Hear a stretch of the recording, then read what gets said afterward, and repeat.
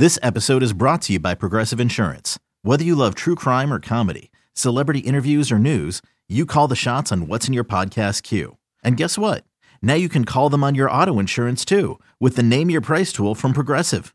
It works just the way it sounds. You tell Progressive how much you want to pay for car insurance, and they'll show you coverage options that fit your budget. Get your quote today at Progressive.com to join the over 28 million drivers who trust Progressive. Progressive Casualty Insurance Company and Affiliates. Price and coverage match limited by state law. Welcome to another podcast from InsideCarolina.com, the independent voice of UNC Sports. Brought to you by JohnnyT-Shirt.com, the go-to provider for all your Tar Heel gear. I'm your host, Tommy Ashley. You're listening to the Inside Carolina podcast sponsored by JohnnyT-Shirt.com.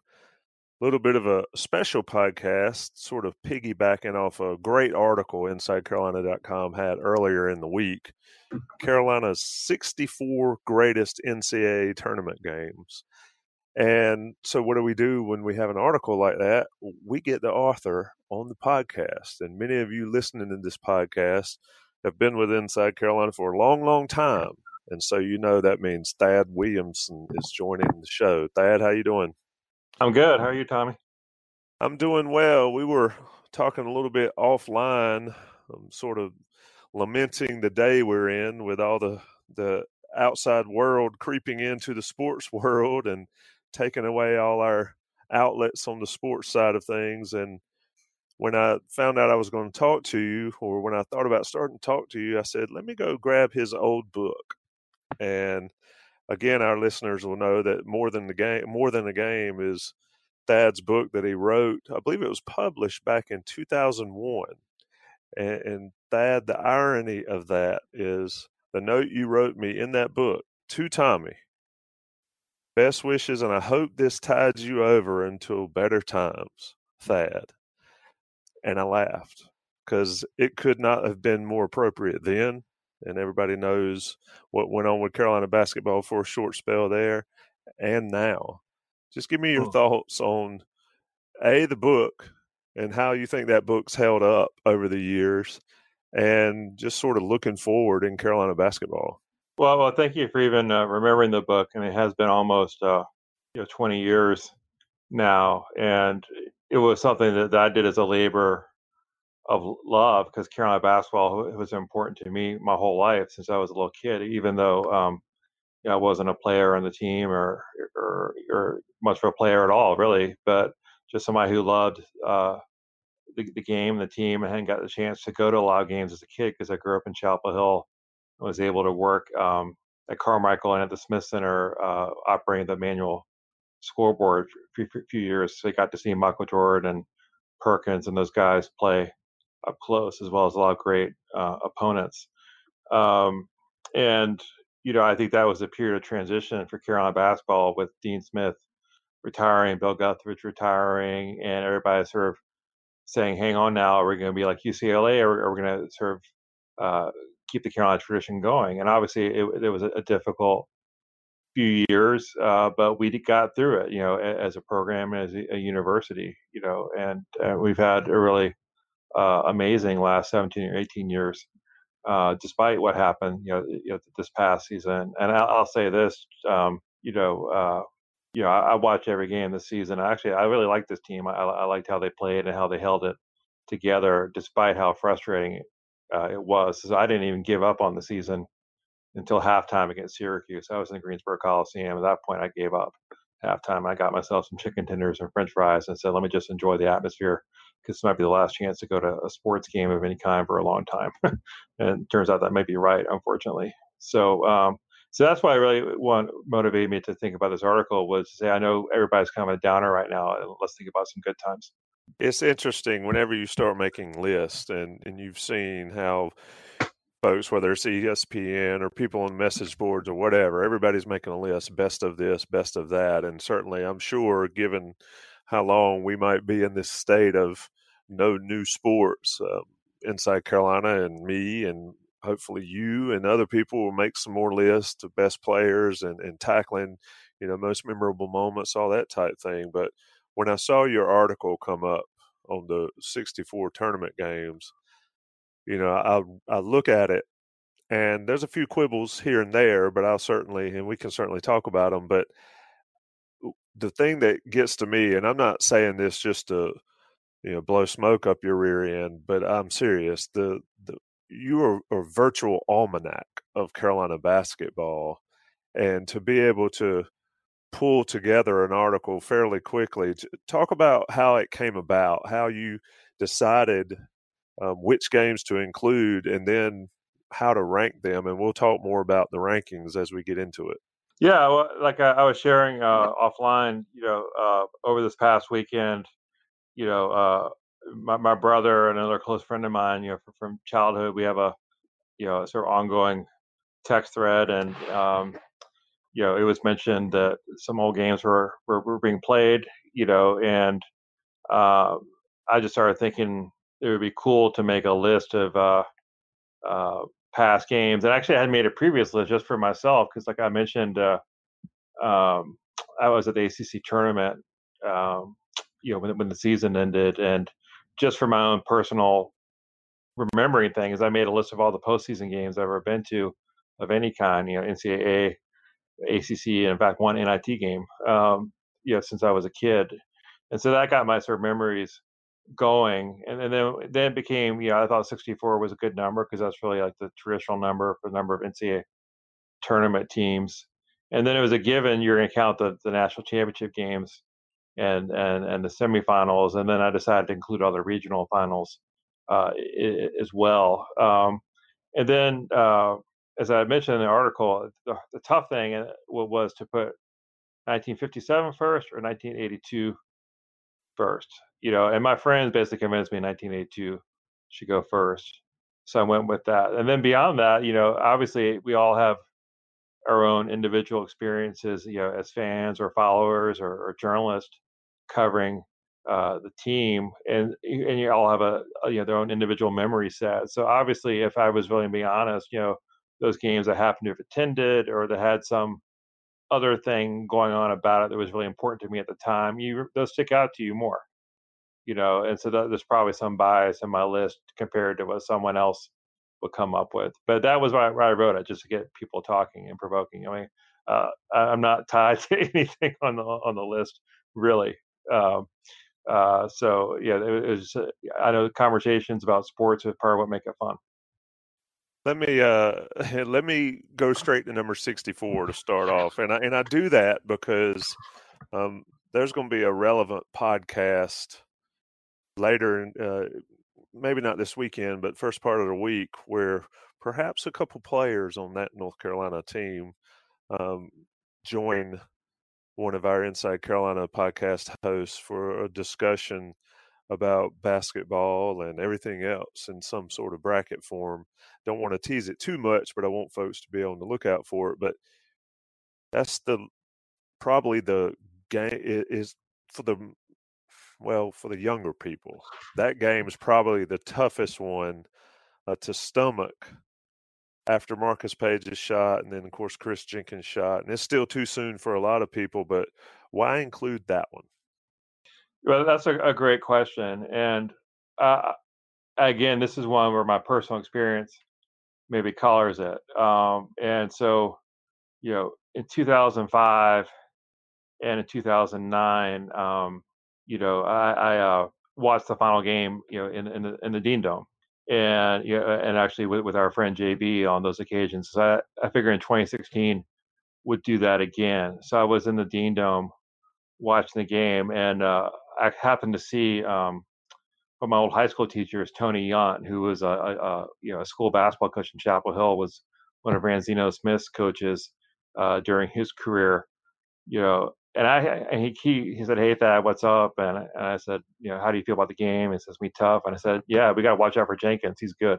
I literally said that at about 8:30 in the evening. But the reason I put it on the list was a couple of things. One is I think that was a great team. I actually think it was a better team than the 2017 team. They played much better in the tournament than the 2017 team did overall.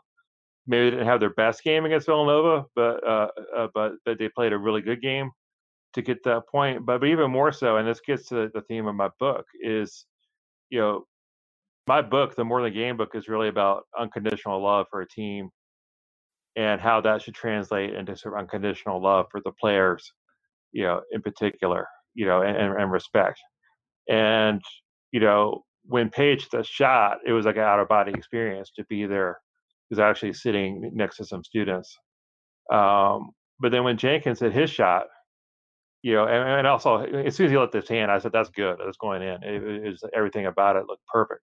And the people around me, the students, they were sad, but they weren't angry, and you could feel they were mostly sad for Marcus. And everybody walked out there very quietly. And so that experience of sort of grief, but the right kind of grief, really moved me. So to me, that is one of my great personal experiences of Carolina basketball, as well as being a great game. And I think it's also, hey, you know what? It can be a great game without necessarily being a win. So I kind of wanted to make that point too. Yeah, and I absolutely agree with you. I mean, we can talk about the nuts and bolts of the game and get into all that, but at some point, you just have to tip your hat. And I thought it was pretty cool you put that one in there. Certainly, Marcus Page's shot will live as one of those shots ever in North Carolina basketball, even though they lost, like you said, because Chris Jenkins just got him one better, and it happens. Certainly shaped the following year. Let me take a short break, talk about JohnnyT-shirt.com. They are great sponsors of this podcast, and folks, they are still doing business. I know a lot of small businesses are suffering this time with everything that's going on with the pandemic and the shutdowns and all, but JohnnyT-shirt.com can still fulfill the needs you have for Carolina gear. Johnny T-shirt on Franklin Street's always there and will be there forever. But JohnnyT-shirt.com, certainly the place to go to get your Carolina gear now. And if you're an Inside Carolina Premium subscriber, you'll get 10% off your order, and it's worth it. And they're having a big sale. They've been having a big sale on some winter wear sweatshirts. So check them out. Johnny T-shirt on Franklin Street, JohnnyT-shirt.com. Thad, I know that you've done your fair share of shopping there. I know I have. So we need to support support small businesses. They've been great for Inside Carolina. They're great for Inside Carolina subscribers. Thad, let's talk about it. 82 versus 57. Just give me why you put 82 over 57. I'll tell you this. I'm old, but I'm not 57 old, so I don't certainly wasn't around for that game. But one sort of thing from that game kind of takes me back a little bit. Back when they honored that team in the Smith Center, and of course they also honored Jordan, the 82 team, but I think it was Pete Brennan spoke to the media and talked about some free throws he made in the Final Four. And as he was about to shoot free throws to tie a game, he said one of the players came up and said 31 or 30-1 before he shot those free throws to send that game to overtime. That him discussing that game and hearing the guys from that era discuss that game sort of elevates it some more to me.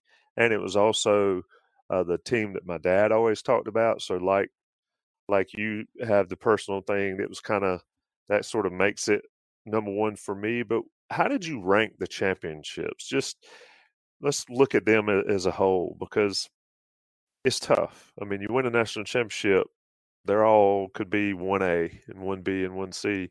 How'd you get them where you had them? Yeah, and again, I think it is very tough. And I will say this about 1957. Yeah, initially I was going to put it first, but my friends persuaded me that 82 really should be first. But I think it's absolutely true that Carolina basketball, as we know it, isn't the same thing without the 1957 team. For all kinds of different reasons. And obviously, that there are only undefeated, national NCAA tournament winning team, and probably the only one we'll ever have. And then you think about the way they won those last two games, both in triple overtime. That's incredible in itself, including the shot Brendan hit to tie it up in the semifinals, and then winning the game literally on two free throws in triple overtime against Will Chamberlain. So, but I'll say this is the case for 1982 is that as a game, I think the game they played, if you look back at the video, the game they played in 1982 was at a level of skill and athleticism that matches anything that happens in college today.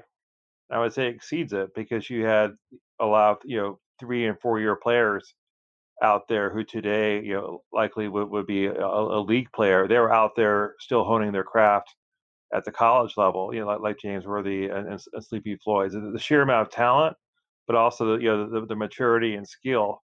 And then the fact, both teams shot over 50% in that game. It was a clean game. It was back and forth. It was incredibly exciting. And I think without any disrespect to 1957, I do think it's a higher level of skill and athleticism, 25 years later, as the game and the sport has evolved, and, I think you take that 1982, that first 5, against any team in college basketball today, and I would take them, and with no disrespect to 57, I don't think that you can say that. Now, I will say this about 57 is, people need to understand how good Wilt Chamberlain was. I mean, because it's the same man. Those guys figured out a way to slow down just enough to win the game. That's the same man is the MVP of the NBA Finals 15 years later in a totally different era of basketball in 1972 with the Lakers. So I'm not saying those guys weren't athletic or couldn't play or couldn't run. And you look at the video, you can see they're playing a fast-paced game. But I do think it's just a different level 25 years later on. With you think about Jordan and Worthy and Perkins and the overall pace of that game. And plus, there's another element which some way puts it ahead of some later games. As I think in '82, you didn't have the shot clock, and there was more strategy involved, and you would see teams routinely pass the ball around for 60 seconds to get that perfect shot if they felt like that's what needed to happen. And so you kind of had the blend of the best of both worlds, of like a really exciting athletic game, but also one that was really strategy oriented. So to me, I mean, that was the game. And obviously I was 12 years old at the time. I remember celebrating on Franklin Street afterwards. My brother, he wouldn't watch the game with anyone else. But when Fred Brown threw the ball to James Worthy, I heard this loud yelling from upstairs. So, there's much of this personal about that as well. But yeah, I really, anyone who's a partisan of 1957, I'm not going to argue with you too hard, because they have a good case as well. Let's, yeah, I mean, I don't, 1982, that roster, it's got to be, especially given what happened later in life, that's got to be the best, or top 5 roster in basketball history, college basketball history, given what was on there. Let me ask you this question. Let's take 57 and 82 out of it. Rank the others and I'm not saying best game, but best team out of the other national championships, in your opinion. I mean, I think the 2009 was the best team, just because they dominated, and honestly, they had been dominant the year before. It just had that bad game against Kansas to kind of colors people's memories. But the level Ty Lawson was playing at the second half of his senior year was incredible. You had Hansbrough, who played at a high level for all 4 years, and then you had Ellington, you had Danny Green, you had Bobby Fraser, who had a lot of injuries in his career that maybe slowed him down a little bit in terms of what he fully was capable of doing, but he was great in the NCAA tournament. His senior year, you had Ed Davis in there making some good plays off the bench. You had Thompson. So it was just a quality team. And, I mean, they I had to censor myself there, what I was about to say, but, they beat the snot out of Michigan State in that game, and Michigan State was a good team. So, I think that was the most satisfying. So I would put them ahead, but clearly ahead of probably 1993 as being like the next best. Yeah, 93. My senior year at Carolina, knew a fair amount of those guys. I watched that game just the other day on YouTube, catching up with that, and be doing a lot of that over the course of the next few weeks. Where do you put the 17 championship as far as, you mentioned, satisfying for the 09 team? 17, everybody wants to call it redemption or whatever. Where's that rank? Well, I mean, I ranked it 6, but it's still, that's still really, really high, because you have to think about it. We talked about 57, 82, 93 was great because those guys, a lot of them had reached the Final Four a couple years earlier and maybe not played their best game against Roy Williams and Kansas and had lost. And that was disappointing because we would have played Duke in the final or we would have played UNLV in the final and might have lost that game, but it was no fun to have us lose on the same night that Duke won in the Final Four. No, we would have played Duke that year. My bad. Yeah, 91. Yeah, and I think we would have beaten them. Because we just beat them in the ACC tournament. So let me ask you this: do you ever want to see that happen? Yeah, I mean, Coach K had that remark, some time ago that like it would be too painful event. Like the loser wouldn't be able to deal with it. It'd mean too much, and so he was kind of hoping personally it didn't happen. If both programs stay at the same level in another 10 or 20 years, it's inevitable it will happen. So I'm not opposed for it to happen. Let's put it that way.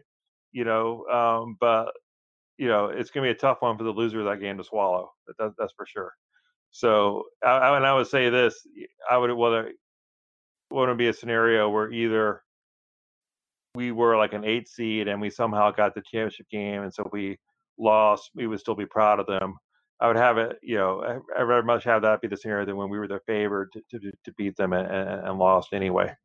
But back to the other 93, I thought that there was an element of redemption for that team, but they were just a beautiful team. And like I said in the piece, they had a couple of guys had decent NBA careers like Lynch and Montrose, but there wasn't anybody who was an NBA All-Star or anywhere close to it, to be honest.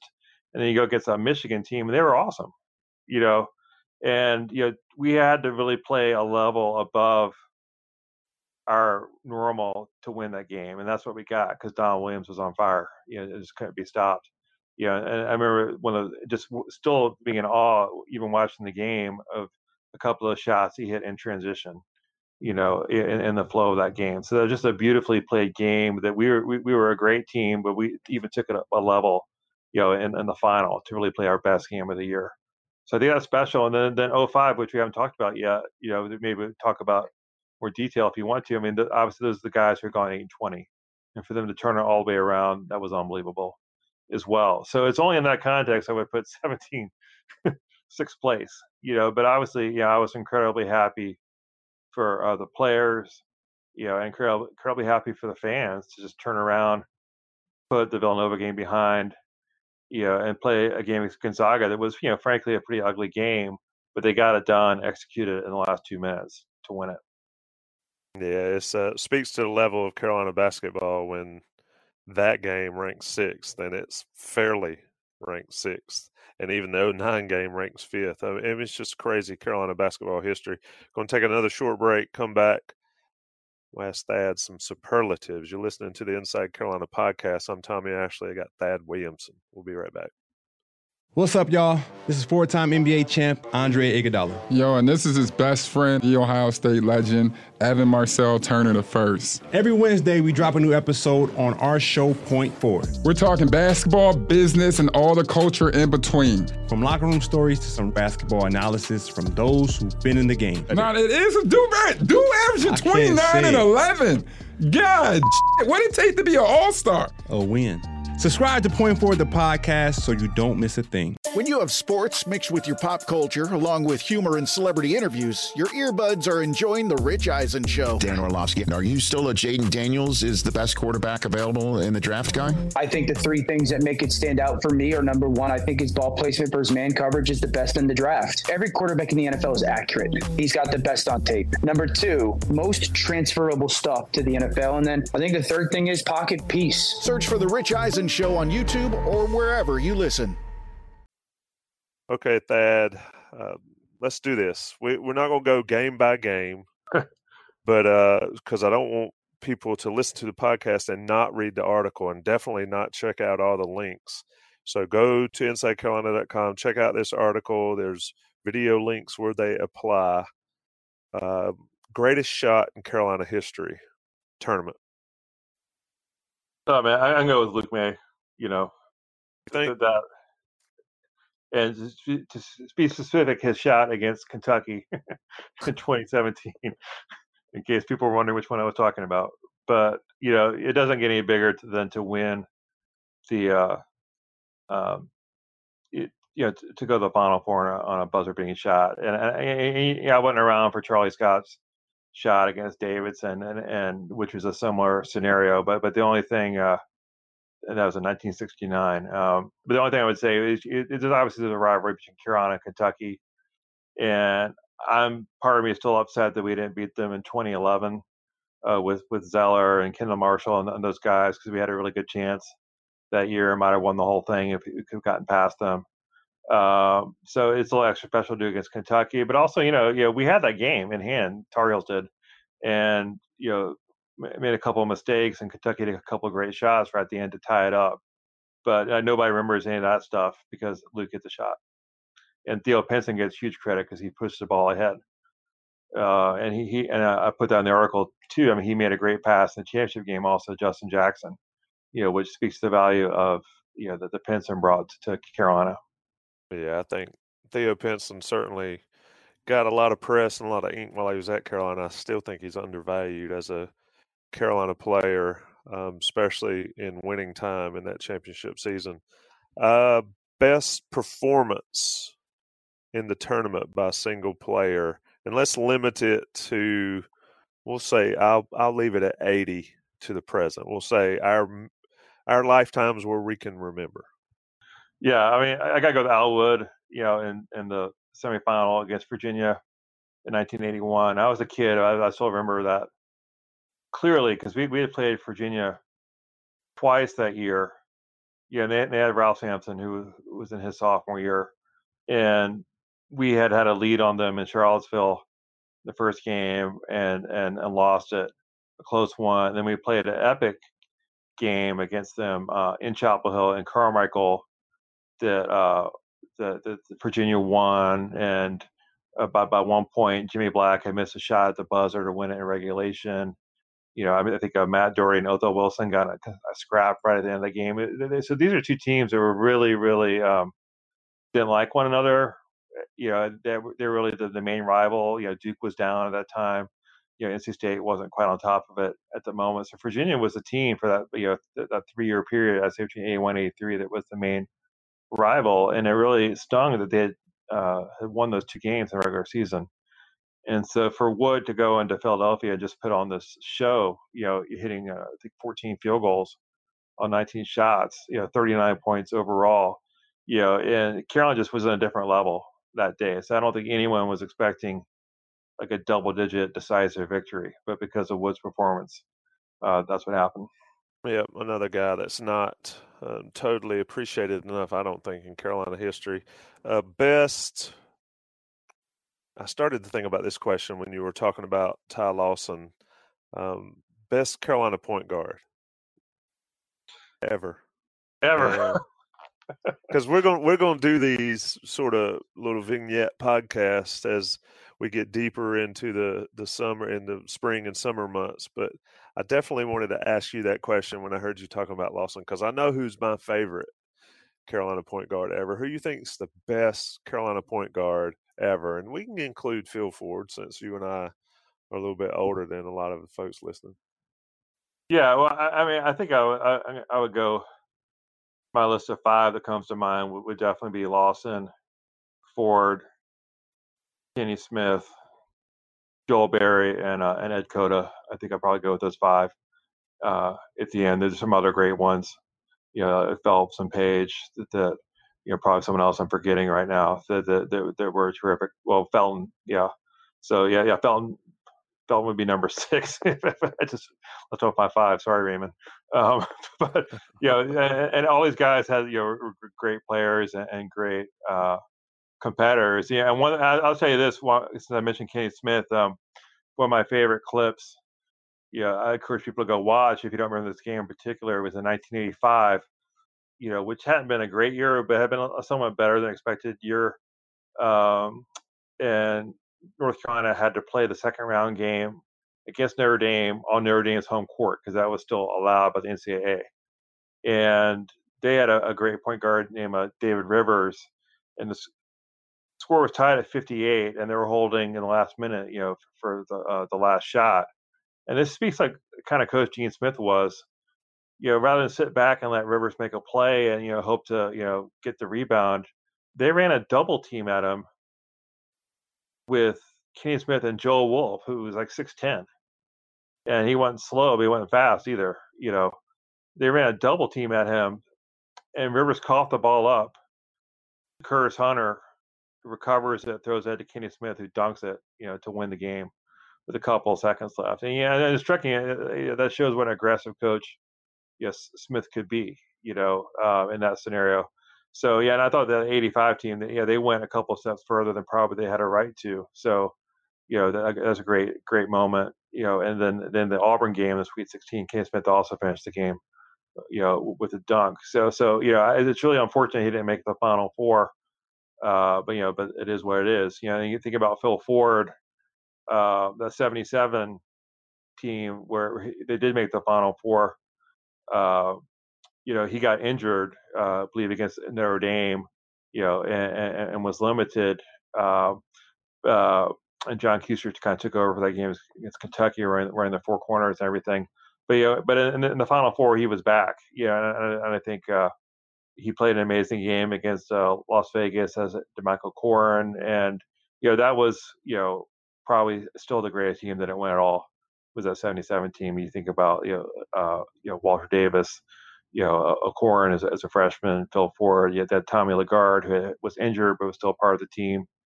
Kuster. Then you had some of these other freshmen like Richie Honecker, and Jeff Wolf, who were part of that. John Virgil as well. So that was a great team that when I was a kid, people were still heartbroken about them not winning it. Joel Berry always really impressed me, just his competitiveness and the command he had on the floor. And I will say he played a great game in that 2016 game that Carolina lost, and he had I think 20 points against Villanova as well. And it came out firing. So I was really happy for him that he was able to get that championship the next year. Certainly, it's crazy, man. I can listen to you talk all day, but you certainly went a couple places I was going to go. As we leak towards the end of this podcast, we could literally talk for hours on end, and I'm sure folks would listen to every bit of it. But best player never to win a national championship for Carolina.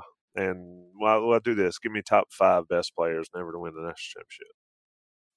Well, we mentioned, let's kind of, there's a lot of guys who played for Dean Smith before 82 who didn't win it. So that's a list like, I don't know, 25 guys. Yeah, really.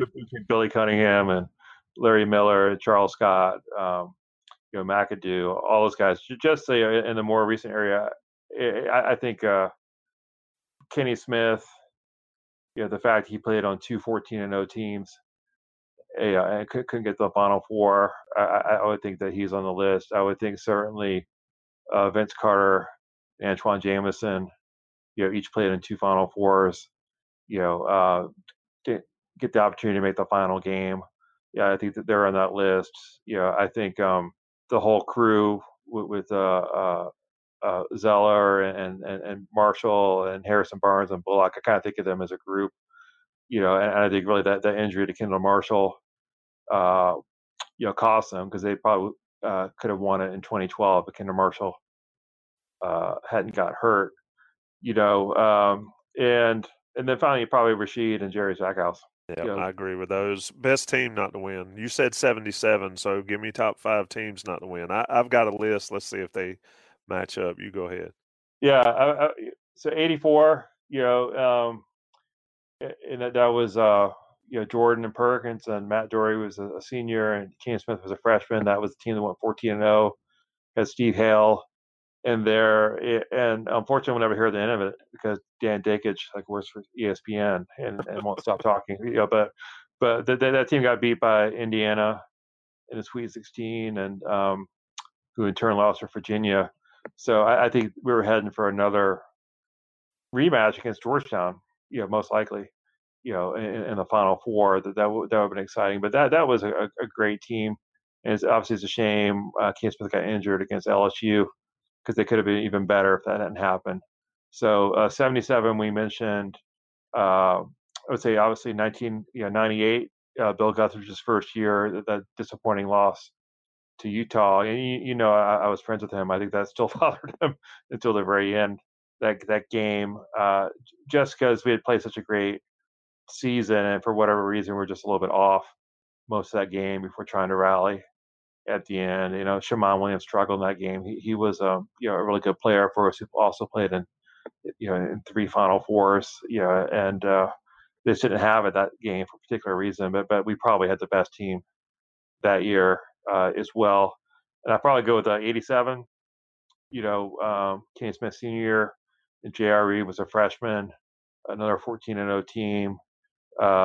Jeff Lebo was, I believe, ill in that game against Syracuse. They got beat by Derek Coleman.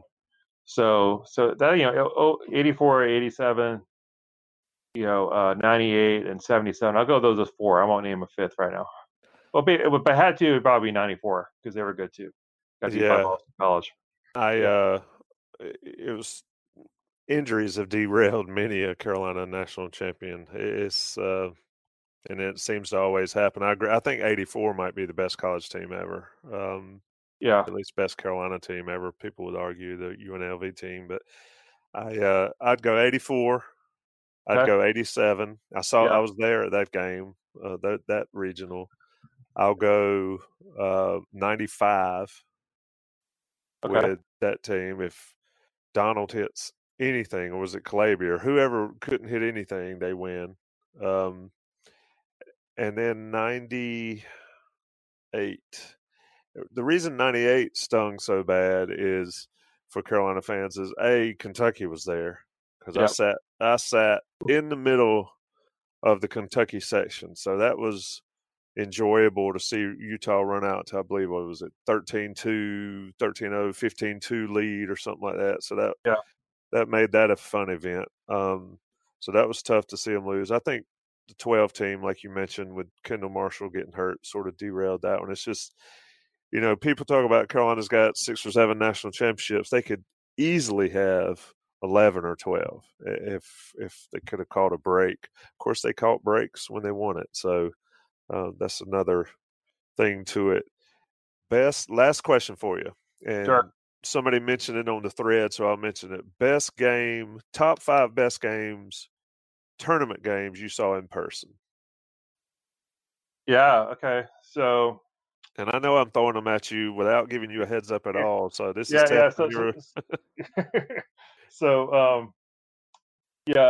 say one comes to mind that was probably on the list simply because I was at the game, but I think it was a great game. What was the second round game against LSU in Greensboro in 2009?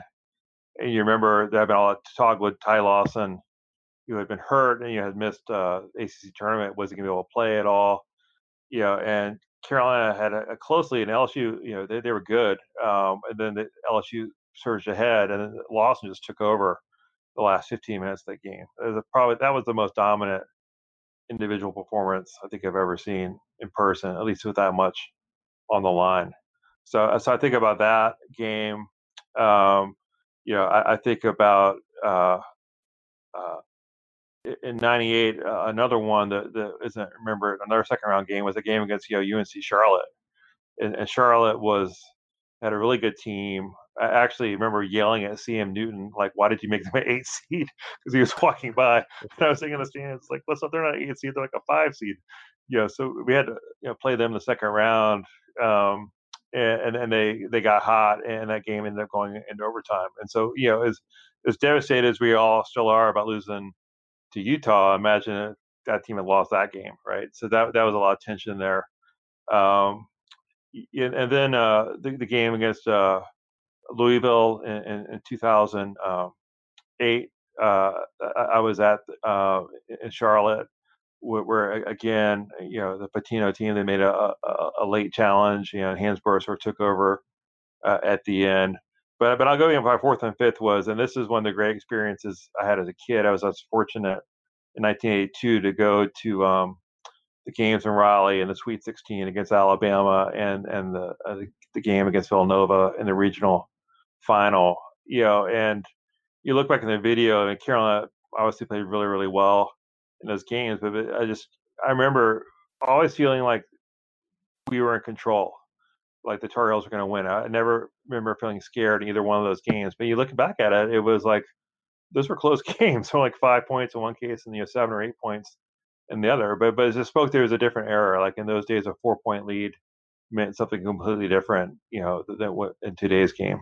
So that's my list for those 5, the ones I've seen in person.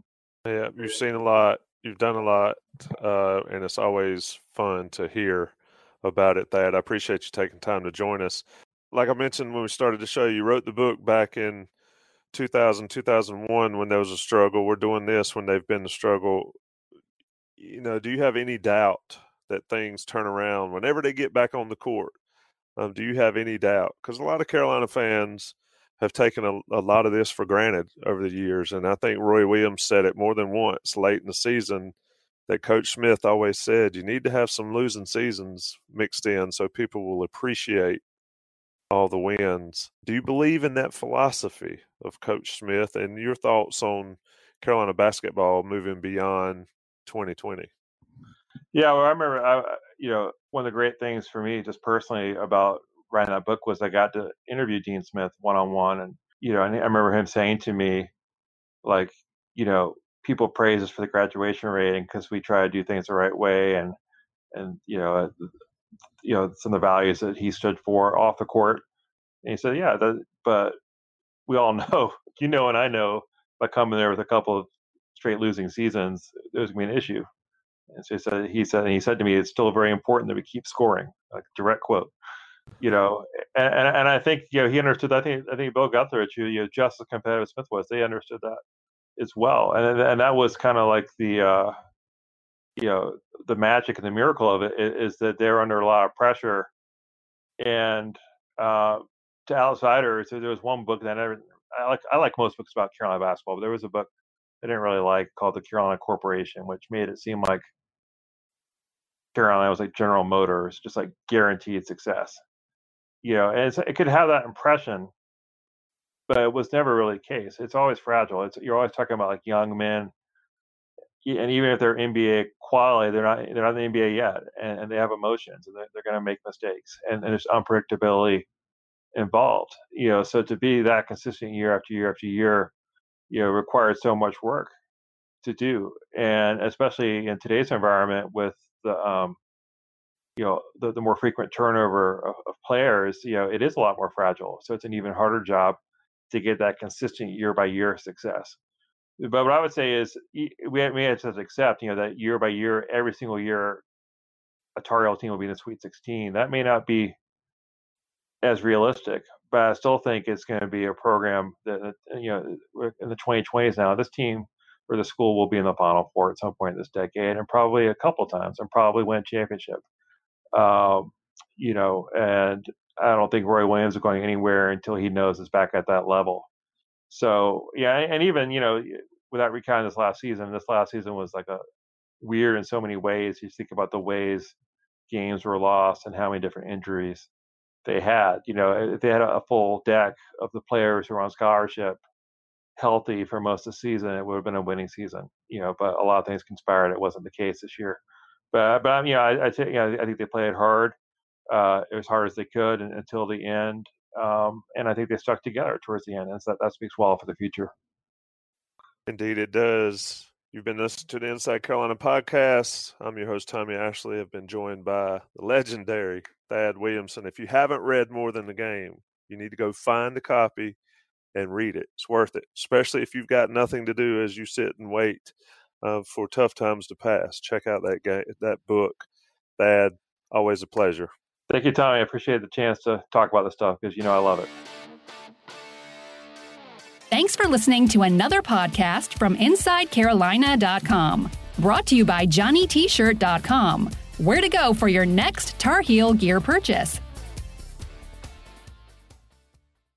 was a very bright, shining light, Sarajevo, and they needed to kill that light. From producers Matt Damon and Ben Affleck, explore how art and music sustained hope during the siege of Sarajevo, thanks in part to humanitarians and the band U2. U2, they represent a personification of our resistance. The Hollywood Reporter hails Kiss the Future, moving and inspirational. Kiss the future! Viva Sarajevo! Kiss the Future. New documentary now streaming exclusively on Paramount Plus. Go to Paramount Plus to try it free. Terms apply.